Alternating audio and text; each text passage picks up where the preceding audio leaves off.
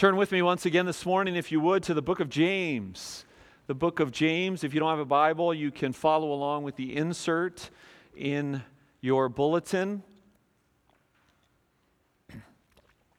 For those of you that are visiting this morning, we're so glad that you're here. We hope that you'll linger a little bit after our service around a cup of coffee, give us an opportunity to talk with you. But we've been studying the book of James for the first few weeks of fall. I think this is the fourth week now in this letter that James, the brother of Jesus, wrote to the first century church. And James has been answering such questions as how do we respond to trials in our lives? Where do we look to for wisdom when those hard times, when those trials confront us? How do we view our possessions and the resulting societal status and identity that inevitably we are tempted to put ourselves in as a result of how much money is in our bank account? And how do we view God through all of this? Who is God? What is He doing? James has been seeking to answer some of these questions, and these, brothers and sisters, are the questions of real life.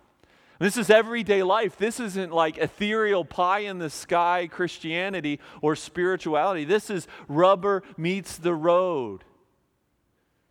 Monday through Friday, 9 to 5. But it's one thing to hear these things, and it's another thing to really have heard these things. Hopefully through some of the intentionality of the liturgy, you've kind of seen where we're headed this morning as we open up God's Word together. James chapter 1, verses 19 through 25, a little bigger chunk of Scripture this morning to look at. If you would stand as I read God's Word in honor of His Word. Listen as I read James chapter 1, verses 19 through 25. Know this, my beloved brothers.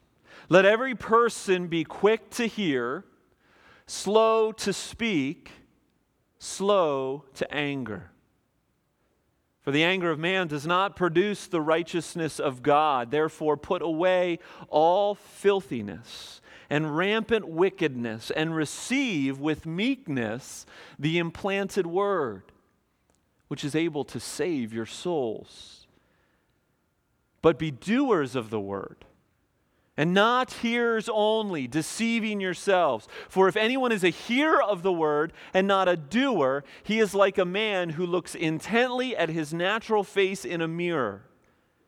For he looks at himself and goes away and at once forgets what he was like. But the one who looks into the perfect law, the law of liberty, and perseveres, being no hearer who forgets, but a doer who acts, he will be blessed in his doing. Amen. This is the word of the Lord.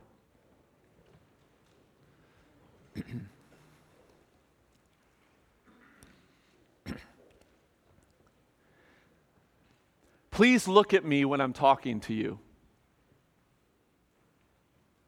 I don't say that to you this morning, although you all did look when I said that. If I had a nickel for every time as a parent I said that phrase, I'd be a rich man. Kids, if you had a nickel for every time you've heard parents say that phrase, please look at me when I'm talking to you. Why do your parents say that? Why do they insist that you look at them when you're getting instructions, when you're receiving admonishment from mom or dad? Why do so many conversations like that end with this question from mom or dad? Do you understand what I've said? Do you understand what I'm telling you? See, it's because they know that you can hear without really listening.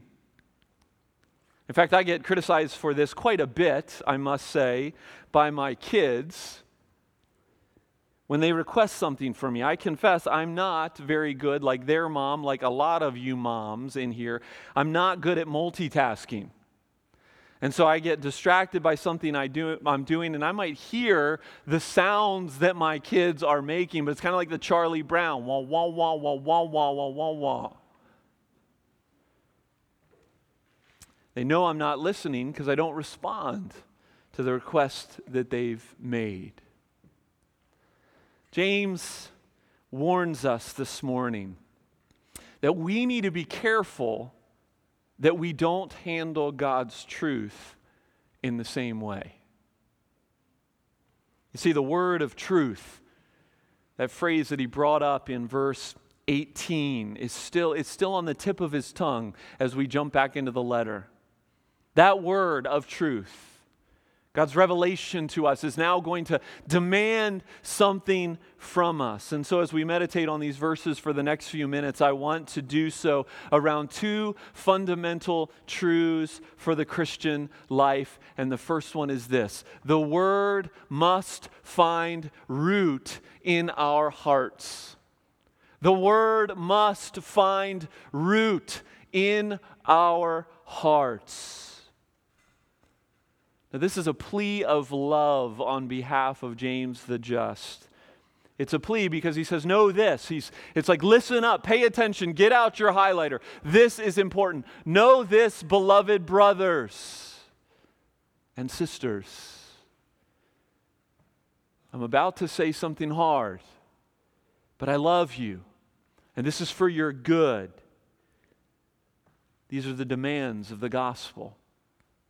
We'll return to this concept in a few minutes, but I want us to see that James is not about to merely put some yoke on them, to put some burden on them. Do this, don't do that. He is instructing them. He's about to instruct them about what the Father gives for their life, to bring them life, not to beat them down.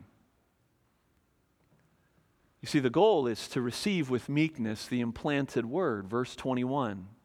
That's where we're headed. Or to say it another way, the word must find root in our hearts. But how do we get there? How do we, as I pray sometimes, till the soil of our hearts? Thinking about that image that Jesus gives in the gospel of the sower sowing seed. It's an image that was brought to mind in our confession this morning. Well, he tells us it begins by being quick to hear, slow to speak, and slow to become angry. I want to work through those phrases, but when James exhorts us, I don't think James is just speaking about our relationships with one another. In fact, I think he's speaking about them, and I think he's also speaking concurrently about our relationship to the Lord. These things are intertwined. You see, taken as a whole, being slow to speak, quick to listen, slow to become angry. We take these three things as a whole, and they reveal a trust in God in the midst of our circumstances and a love for others that the Father is after in His children. Obedience to these things, think of it this way, creates a heart stance. Right? You all know what a stance is, right? You get it at the ready. It creates a heart stance that serves as freshly plowed and fertilized and ready soil to receive the word. Quick to hear and slow to speak. Simply put, James is first calling the church to be those in our relationships with people, to be people of deference. To be people of deference. What I mean by that, kids, is to defer to someone else, to think of the other person more highly than you think of you. Because when we don't want to hear from others, when we're quick to spout off our own opinions, what are those things a symptom of? They're a symptom of pride. Pride in our hearts. And the scriptures, are far from silent on this. James has been sometimes called New Testament wisdom literature, much like the book of Proverbs is Old Testament wisdom literature. Let's just open up the book of Proverbs. Proverbs 10:19. When words are many, transgression is not lacking, but whoever restrains his lips is prudent. Proverbs 13:3, whoever guards his mouth preserves his life. He who opens wide his lips comes to ruin. Proverbs 18:13, if anyone gives an answer before he hears, it is to his folly and to his shame. Proverbs 29:20, do you see a man who is hasty in his words? There is more hope for a fool than for him. I've skipped a bunch of others I could have read. One commentator, and this is so good, I'm a firm believer, as one of my favorite authors says, that we are changed not necessarily by books, not necessarily by chapters, but we are changed by sentences. So when you're reading, when you're seeking something in a book, particularly a book where you're seeking to know more about the Lord or to know more what He calls you to, you're looking for sentences that changes you. This is a sentence that will change you. One commentator said this, the gospel is the death of the primacy of our own opinions. I love that. The gospel is the death of the primacy of our own opinions. And James says it here. And he goes on and he says, when we don't get our way, when our opinions aren't heeded, when our plans aren't going according to our plans, we get angry. And we always think our anger is justified, but 9 times out of 10, our anger is born from pride, not from righteousness.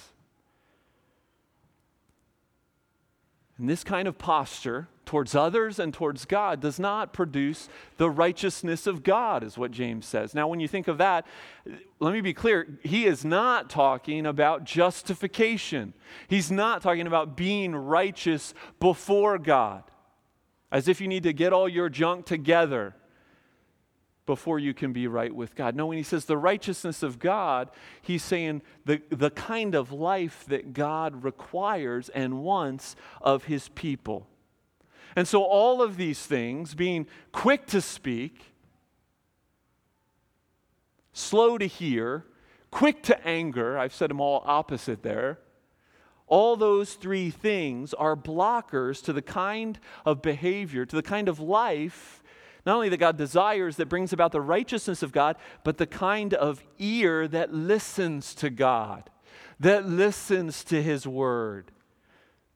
And remember, it's not a yoke, it's not a burden. It's the kind of life that gives life. It's the kind of life that you were meant to live, that you were created to live. He uses this language of shedding filthy garments. James says, put away, get rid of them by the strength of the Spirit that lives inside of you, and look to the meekness, the patience, the obedience of Jesus as you receive the word. Let me put it in as common vernacular as I can. I'm not trying to be irreverent, but the Lord says, you talk too much.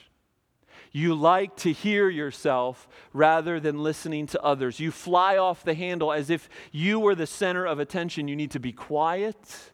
You need to listen. You need to listen to me. You need to listen to my word. This will save your soul. And James is not talking so much about eternal salvation, though that's part of it. He's talking about what the confession speaks of Adam and Eve in the garden. They were holy and they were happy. God wants to make you holy and He wants to make you whole. This is where true life is found, through a humility that shows itself in our relationships with people and in our relationship with the Word of God. The Word must find root in your hearts. That's the first truth. We had this funny thing going on in our family this summer when we were traveling. We were in Missoula, Montana, and people are friendly in Montana. It's kind of cool. they say hi to you when you walk by them on the streets. It's a new thing. It doesn't happen here. But we would pass these people, and it happened a couple times, and we had to start laughing. I would say hello. I'd say, hello there. And they'd say, fine, how are you? And I'd be walking by, and I'd say, I didn't ask you how you were, but thanks for telling me you're fine. And it happened, after it happened the second or the third time, we just started laughing as a family and kind of trying then to get people to say the wrong thing as we greeted them. And it was an illustrator that, frankly, we don't listen well. We're so concerned about what we're going to say that we don't listen to what really has been said. This is true with God, too. We have our own opinions, and they often aren't very good. And the Lord says, listen to me. Paul commended the believers in Thessalonica. He says, we, the apostles, we thank God constantly for this, that when you received the word of God, which you heard from us, you accepted it not as the word of men, but as what it really is, the word of God, which is at work in you, believers.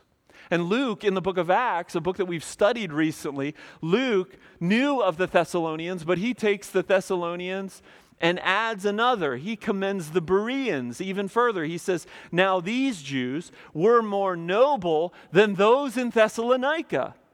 They received the word with all eagerness, examining the scriptures daily to see if these things were so. And it kind of makes you wonder, what is being spoken of by the Seattle church in the realms of heaven? The posture begins right here, right now, in this place. Ecclesiastes 5, verses 1 through 3 gives this warning: guard your steps when you go into the house of God. Go near to listen, rather than to offer the sacrifice of fools. Do not be quick with your mouth. Do not be hasty to utter anything before God. God is in heaven and you are on earth, so let your words be few. And Jesus says in Luke 8, be careful, consider carefully how you listen. So brothers and sisters of Ascension, this is the encouragement to you this morning. I know that I can be boring. Believe me, I know.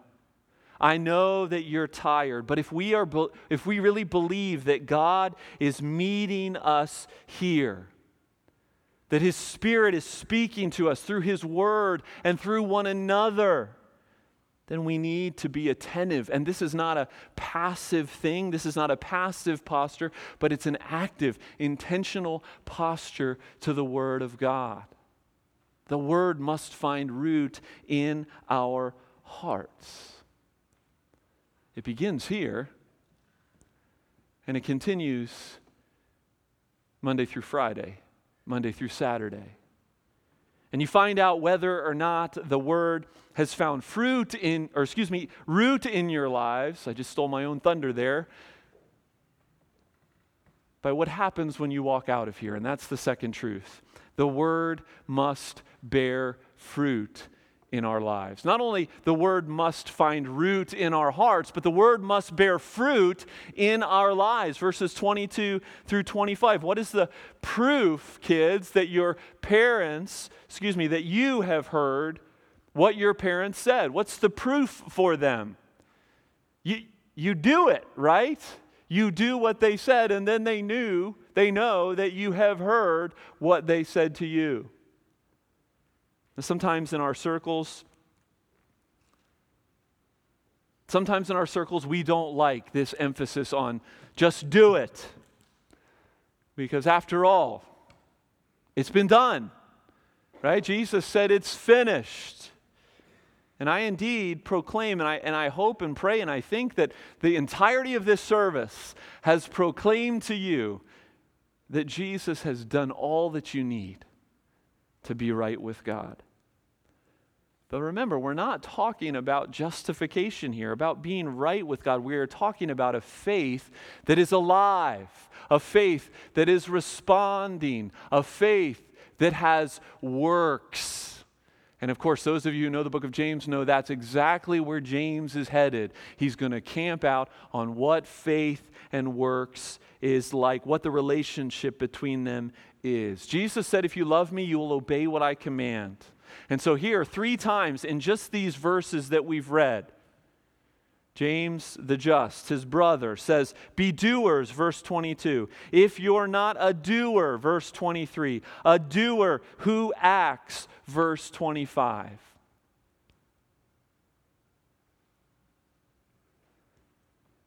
You see, there's a deception here at work.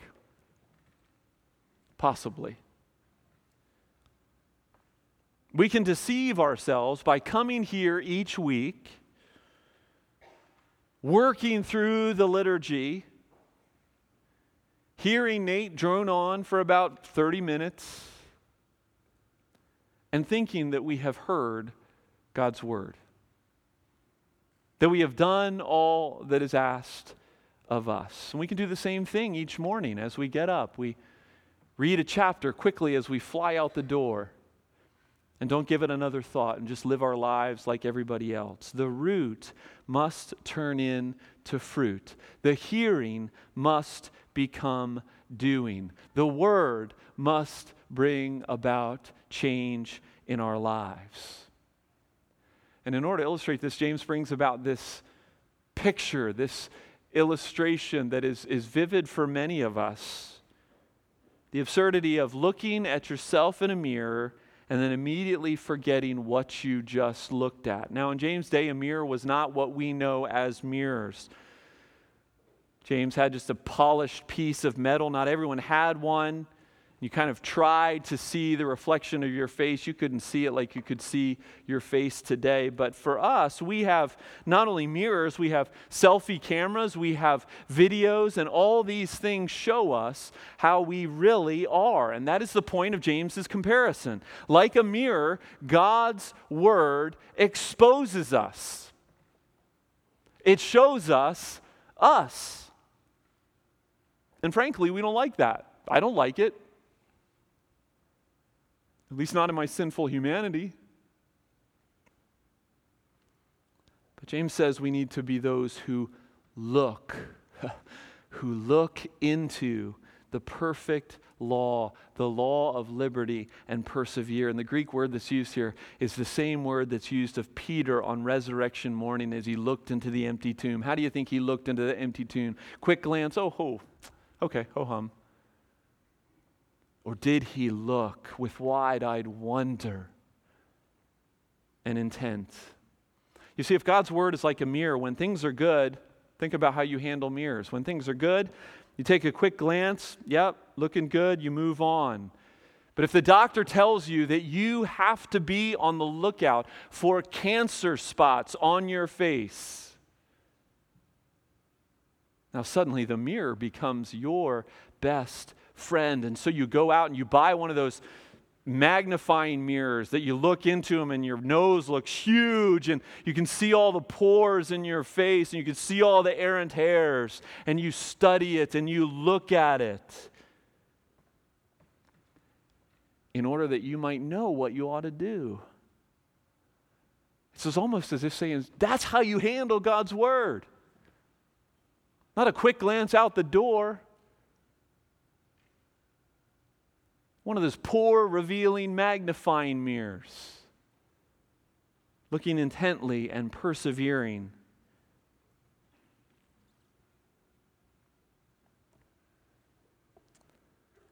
He says, look into the perfect law. I just want to speak about that word, the law, because that law word, it rubs against some of us a little bit. We don't like the law. Leviticus, Deuteronomy, haven't read those things in years, right? Do this, don't do that. We don't like rules. We're people of the New Testament. We only think of the law in terms of being fulfilled by Jesus. And yet he says the law of liberty. You know, the Enlightenment, because we are post-Enlightenment people, the Enlightenment has taught us to think that true freedom for us is the absence of all restrictions, of all requirements. But that's wrong. True freedom is being guided, being released to live as you were intended to live. A fish isn't free if he's out of the water, he's dead. He needs the confounds of the water in order to find life, in order to flourish.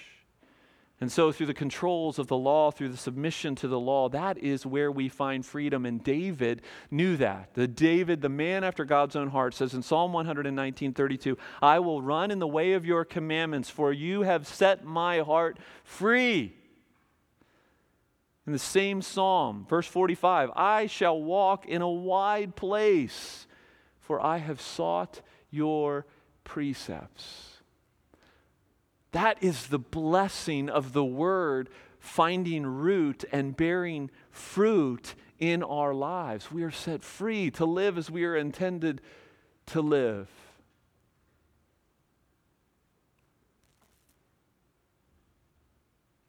Let me close this real practically. For those of you who have been around for a while, you remember me buying a few of these books and setting them on the back of the table. It's a little booklet called Listen Up, a practical guide to listening to sermons. It's an interesting little book. There's actually 2 copies on the table back there. I found them. And you can grab one and take it home if you want to read it. But let me just read some of the things it says in this book about our listening, about the word finding root and bearing fruit in our lives. When you come into this place, expect God to speak. That means we don't casually listen. We intentionally listen. We prayerfully listen. As I have prayed for my speaking, as you have prayed for my speaking, you also pray for your listening. As I pray for my listening. Admit that God knows better than you. Get ready to be offended sometimes. Whether it's here this morning, whether it's another morning through my words, whether it's when you're sitting at your kitchen table, God's word offends. And work at not forgetting what was read, what was sung, what was spoken of here each Lord's Day morning. Think about it as you leave. Find a way to chew on it, whether individually through notes you've taken, whether as a family through discussion, whether through fellowship with the family of God in community groups. That's why we do what we do. Because we want the word to find root in our hearts and we want it to bear fruit in our lives. A question to ask, and I've thrown this question out, is how are you different this year? How are you more like Christ this year than you were last year? Now, it doesn't mean you're going to perfectly become a saint. You're going to take 2 steps forward and 3 steps back and 1 step forward and 2 steps back. But God's word ought to be changing us. What am I going to do differently? Not just what am I going to think differently, but how am I going to live differently as a result of that word? What changes am I going to make in my day and my week? This can be hard. It is hard. But this is what James is saying. That the word of God find root in your hearts, that it might bear fruit in your lives. This, brothers and sisters, is life. Let's pray. Father in heaven, we thank you for these words from your servant James, and we confess with all the voices, with all the advice, with all the noise that we hear day in and day out, it is hard for us to intentionally gaze and look intently into the mirror of God's word, that we might see who we are, that we might see who you are, and that we might respond in kind. Oh, Father, I pray that you would work in us that which is pleasing to you, as you continue to make us blameless, conforming us to the image of Christ for that great day when you will appear in the clouds and return to take us to yourself. Oh, Father, bless us. Bless this word, we pray in Jesus' name. Amen.